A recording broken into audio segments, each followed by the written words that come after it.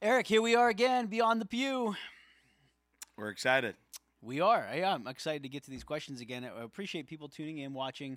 Had some good responses from folks again on Sunday that they appreciated some of the stuff that we're talking through. And a lot of that's due to people's questions that they've turned in, which is great. And I guess this goes without saying that we should encourage you guys as you're watching it to share it, to text your friends, let them know, put it on your Instagram, Twitter. Sure.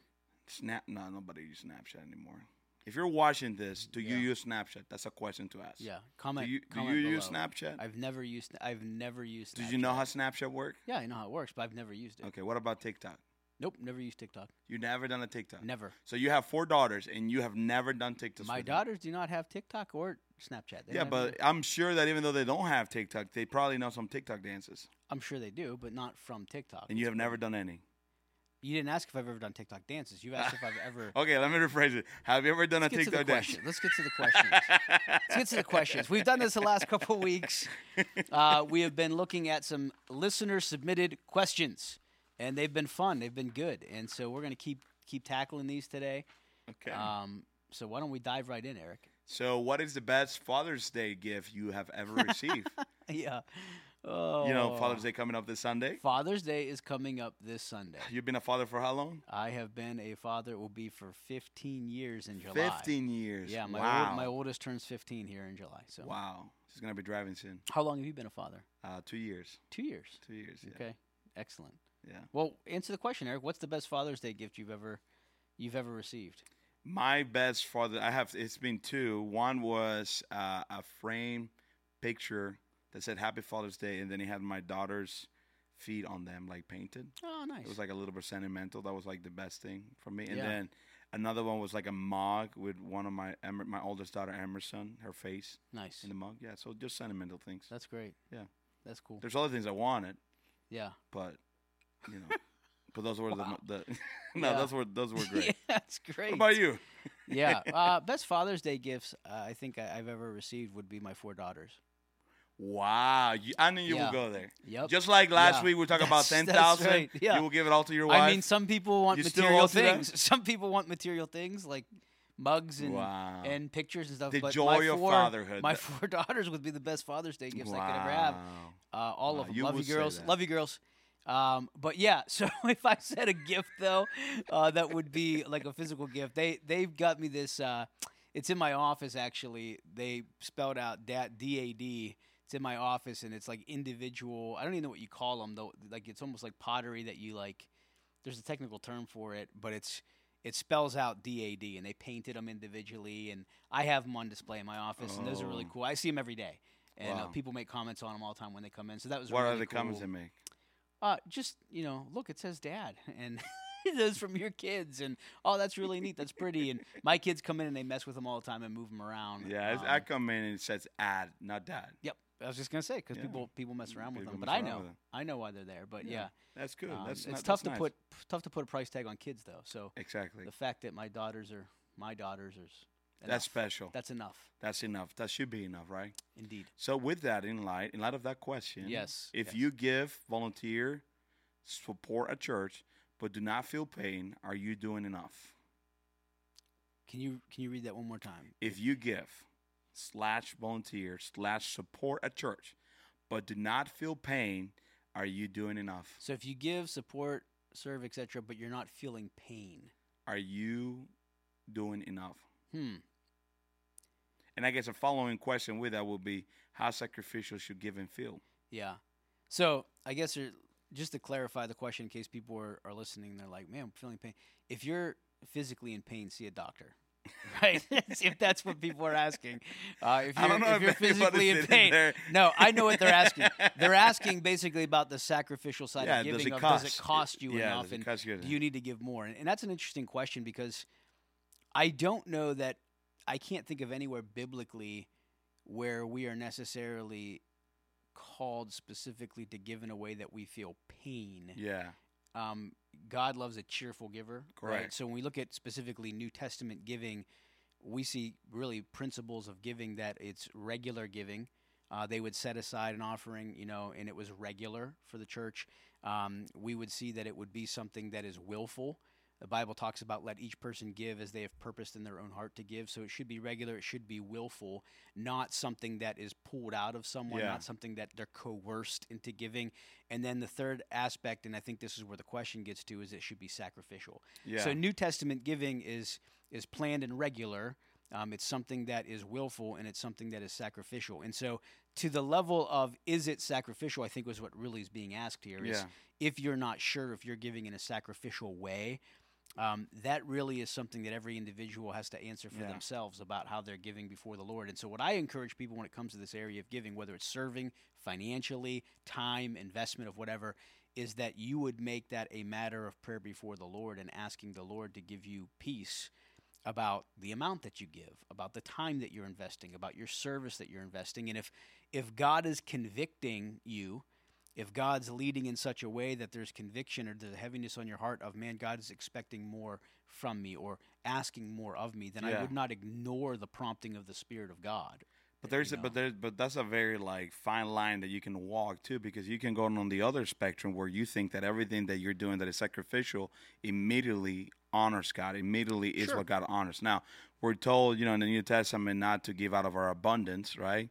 You look at the story of the lady in the church, that you have all these people coming and giving all their monies to this church, tithing to the church, and then you have this lady that gives the bare minimum. Yeah. And Jesus make the reference of how she gave more than everybody else because she gave of what she had, Yeah. not of her abundance, right? Yeah.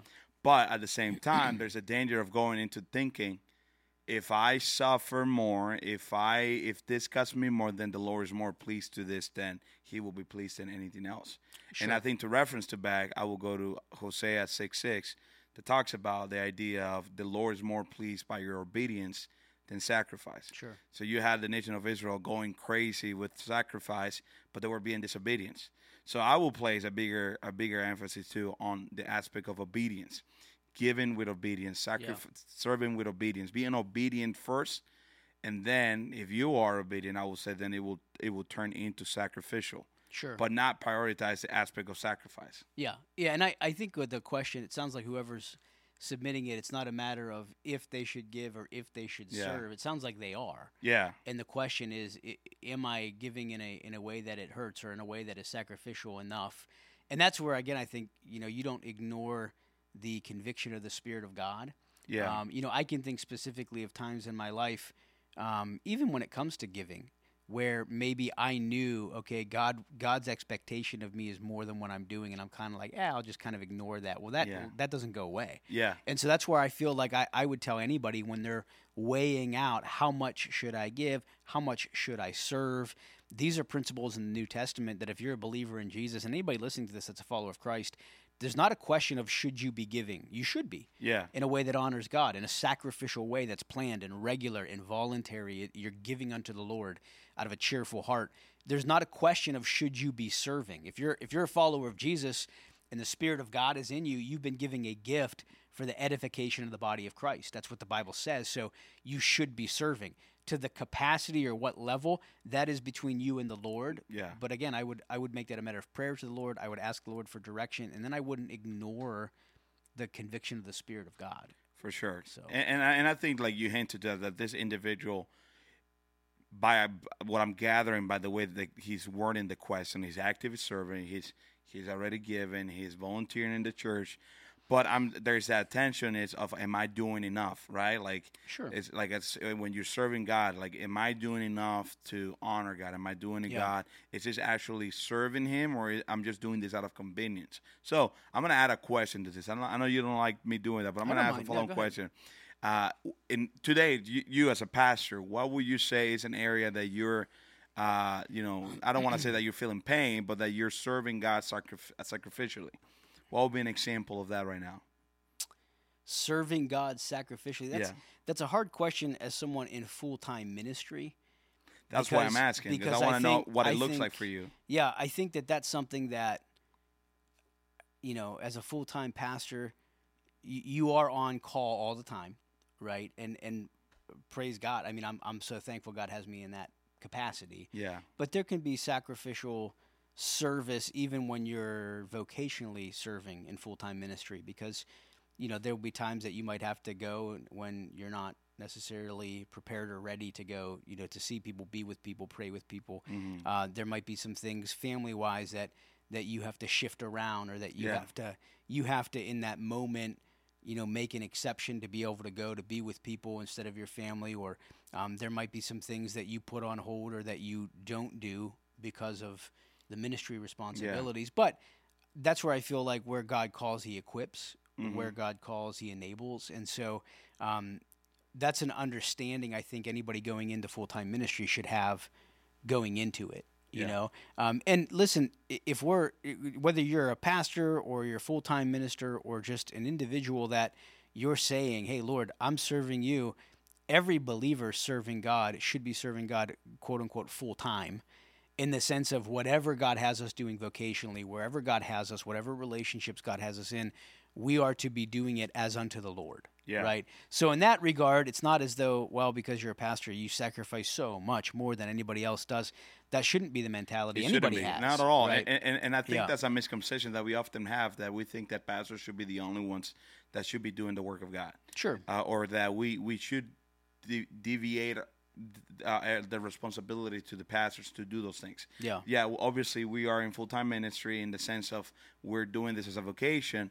But like you mentioned, every believer is in full-time ministry, whether they're called to be a pastor or work in a ministry or not. Sure. So there is still the responsibility of all of us to be proactive, to be given, to be volunteers, to serve the church, support the church, and doing those things. And like the person is hinting in this question, to do it in such a way that is sacrificial, that it has to require sacrifice. Sure. But at the same time, not getting so to the point where you think that if it's not sacrificial, if it's not costing you anything, then the Lord is not pleased by that. Yeah. Yeah, I think sometimes it can, if our service to the Lord is out of obligation strictly, as opposed to out of love and service, if it's out of, desire to be seen of men, then those are the wrong heart motivations, right? It should be out of obedience, love, commitment, service. For sure. And I think that will be seen in our attitudes as we pursue it as well. Yeah. So let me switch gear with you. What is your favorite, your fantasy football draft strategy? Who's one guy and with that, who's one guy you really want on your fantasy team? This is my fantasy football draft strategy, and who's the one guy? This is a really hard question. No, it's not. Josh Allen. It's not Josh Allen. Josh Allen. Really? Okay. Because Josh Allen, and just to get a little technical for people who don't like fantasy football or don't follow it, they will tune out for this part. Last 2 years, let me ask you a question, Eric. Who has been the number one point getter in fantasy football for the last 2 years straight? And who do you think, it's the same person, is projected to be the number one fantasy point getter for this next year? Is that runner back by the what team is it's a runner back.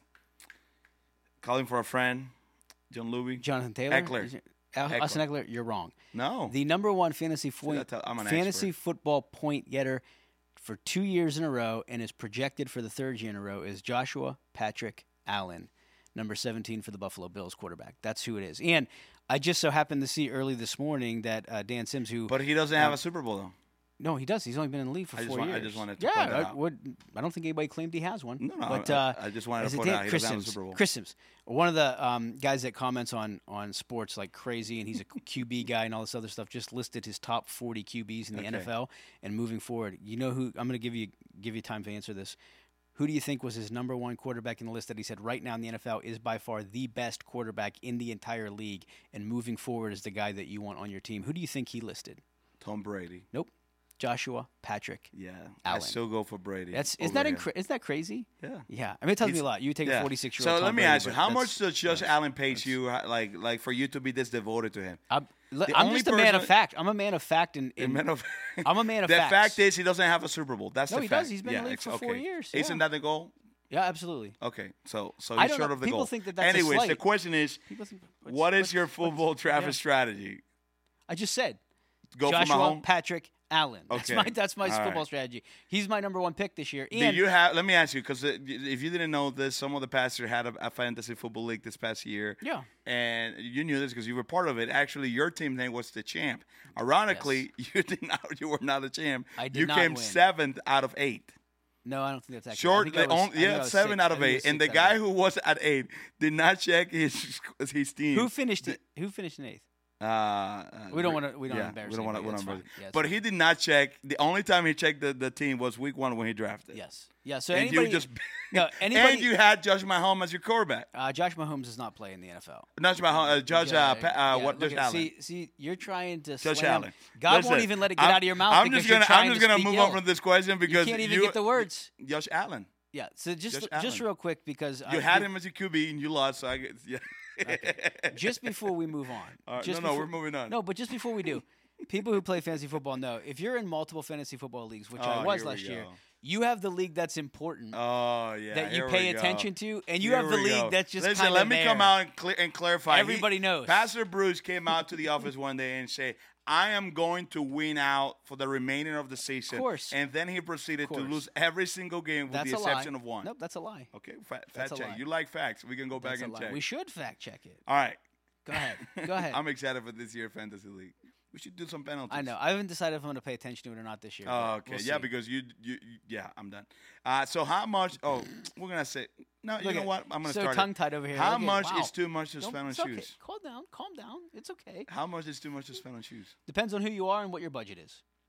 That's it. Yeah, I What mean, about you? some people it might be too much to spend on shoes if they spend $50. If they spend $100, if it depends. Depends on the individual. You know, What's for here's- you?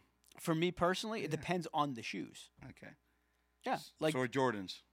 for a pair of Air Jordans. Yeah. I don't know. There's certain Air Jordans I would never buy because of how much they cost. Okay. Yeah, depends. Good. That's good. How come people keep submitting shoe questions? I don't know. They just want to know. incredible. Maybe they've seen you walking around. It's incredible. Go All ahead. right. So Wait, how much is too much for you? for me, 100, 120. Wow. Yeah, that must be nice. Go ahead. I don't mean that I Wow. spent it, but with so many strategies Wow. strategies, sorry, with so many tragedies in the world, so wars, shooting, sickness, etc. How do we keep from being callous to a fallen world? Yeah, that's a good question. How do we keep from being callous to a fallen world where all the things that are happening we see on a daily basis? That's one of the arguments people give about kids playing video games, right? Is that they become callous to killing because then the video games they're like shooting people and stealing and everything else. So, as a believer, I think the way that we become callous to the world is when we start to lose sight of the fact that we're in a sinful, fallen world, and the destructiveness of sin is what's on display. Yeah. So we can become callous to that when we become participants with it. We can become callous to it when we begin to no longer have a true heart and love for people that Christ called us to have for people. We can become callous when we just look at people like blank faces, endless numbers. Yeah. And that can grow, we can grow callous to that. But I do think one of the most important things is we cannot forget that the evil, destructiveness, the hardship, the terrible turmoil in the world today, that is a result of sin. Yeah. And we live in a fallen world. And so as Yeah. believers, the answer for that is always going to be the gospel of Christ. We are called to love others and to demonstrate the love of Christ, share the gospel. So I think that's how we can help ourselves not to become calloused. Yeah. Keep looking at people through that lens. And I think too that is important to clarify or to point out that you also become callous to the world when you look at the world to give you things that only God can give you. Yeah. If you're looking at the world for the hope, if you're looking at the world to satisfy you, if you're looking at the world to provide security, safety, all these different things, right? You're always going to come short. Those things are only found in our relationship with God, right? Yeah. And the hope that we have, we have the understanding and the knowledge that this is a broken world, that this is a perishing world, that is a one that is controlled by sin, right? That Satan runs freely. But we also have the hope that there is a God in heaven that is in control, that is sovereign, that had sent his son to die on the cross for us. 3 days later, rose from the dead, having victory from death, but also from sin. And even though he ascended heaven, he's returning. And in his return, he's bringing back order to this broken and fallen world. Sure. And so that is something that we can know and place our hope and understanding that, even though things in the world are chaotic, there's sickness, there's wars, there are all of these terrible things happening. This is a result of a broken world. Where hope is that the Lord is coming back and those things will be met. Yeah, and I think this goes to what we've been saying each week and asking a question of what is your life like beyond the pew? Yeah.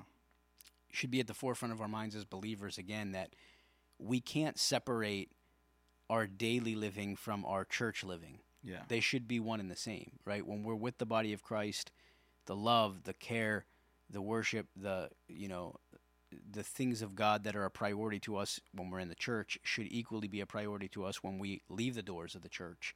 When we're ministering to people, our mindset should be that of Christ. And so, to your point, if we're looking at people as obstacles that are standing in the way of us gaining success that we want in this life, Yeah. or if we look at people simply as stepping stones to get what we want, which is what a lot of people in the world do, how can I get up the next ring of the ladder? Yeah. And who I have to step on to do that, I don't care, right?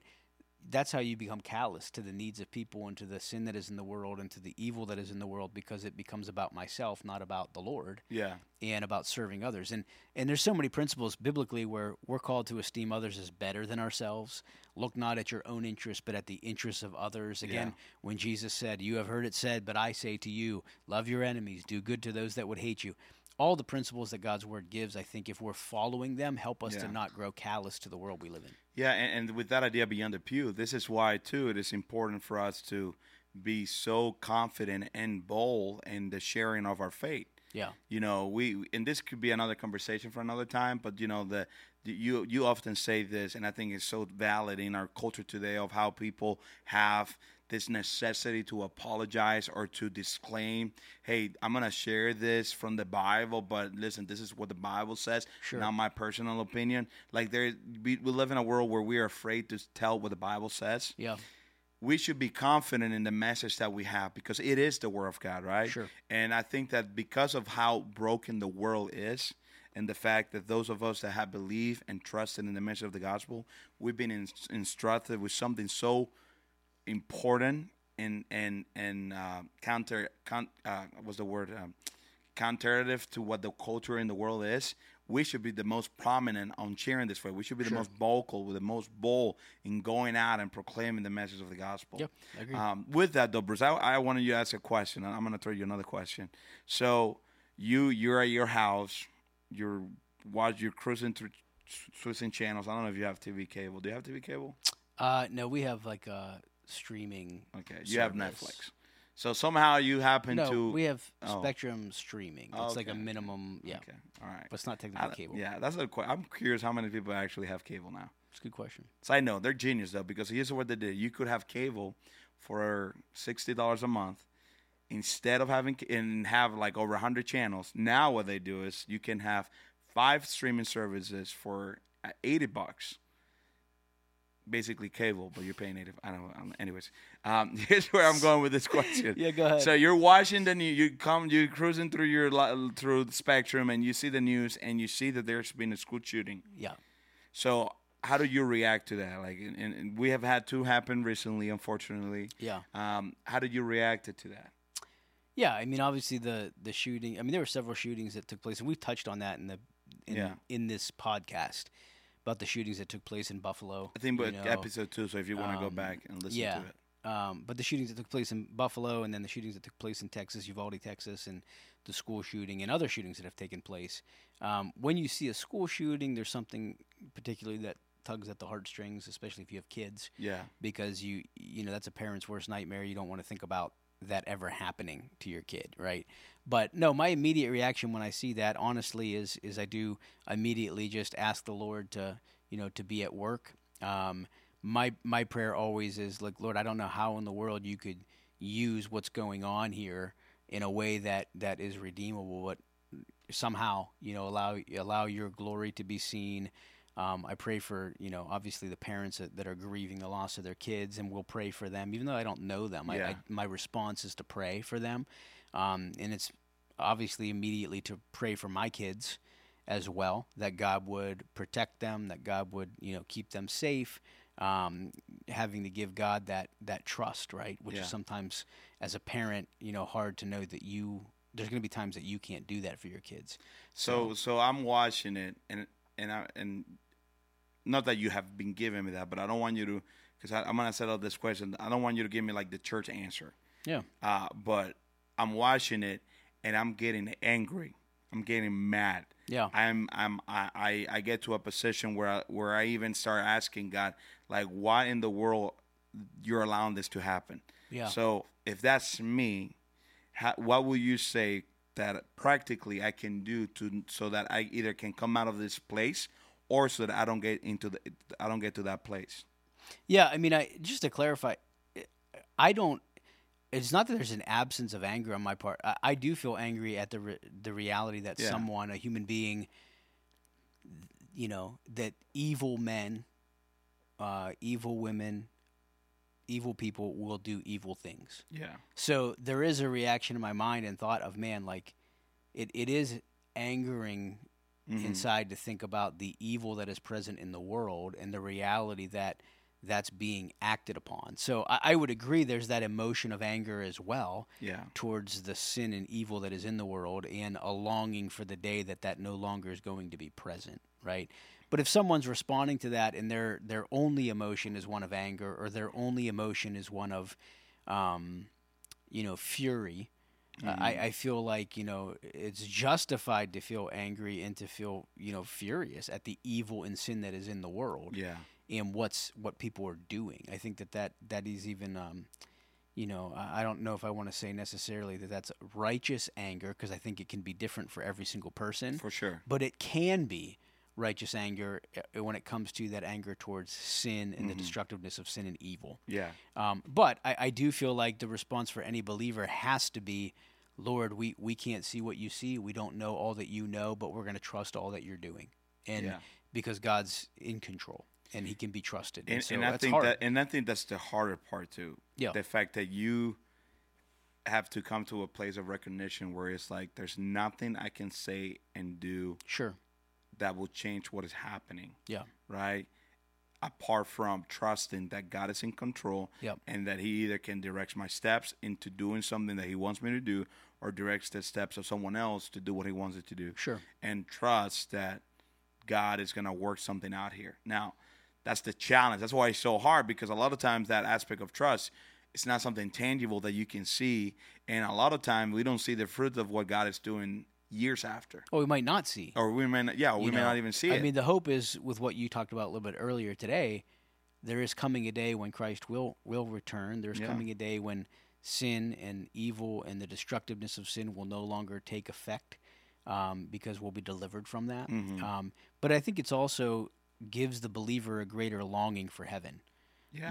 The worse and worse things get, and the more evil that's prevalent in the world, and the hardship and sickness and death, there's a greater longing for eternity, a greater longing for heaven. And I think that should be the case for the believer, that we shouldn't be so comfortable and love so much the world that we're living in, as far as the things of the world and the stuff of the world, that we begin to have a longing for heaven lessened in our minds. It should be heightened in our minds. And that's key right there. And it makes me wonder, too, like, and put myself into this, like, how many of us actually are longing for the return of Jesus, are longing for that time in eternity with Jesus. Yeah. Like, you look in the New Testament, you see it in the letters and the epistles, that's all they're talking about. Or not all they're talking about, but you see it often brought up, repent, kingdom is at hand, or hey, the days are coming, the day of the Lord is coming. And this whole idea of Maranatha, right? But the Lord is coming back.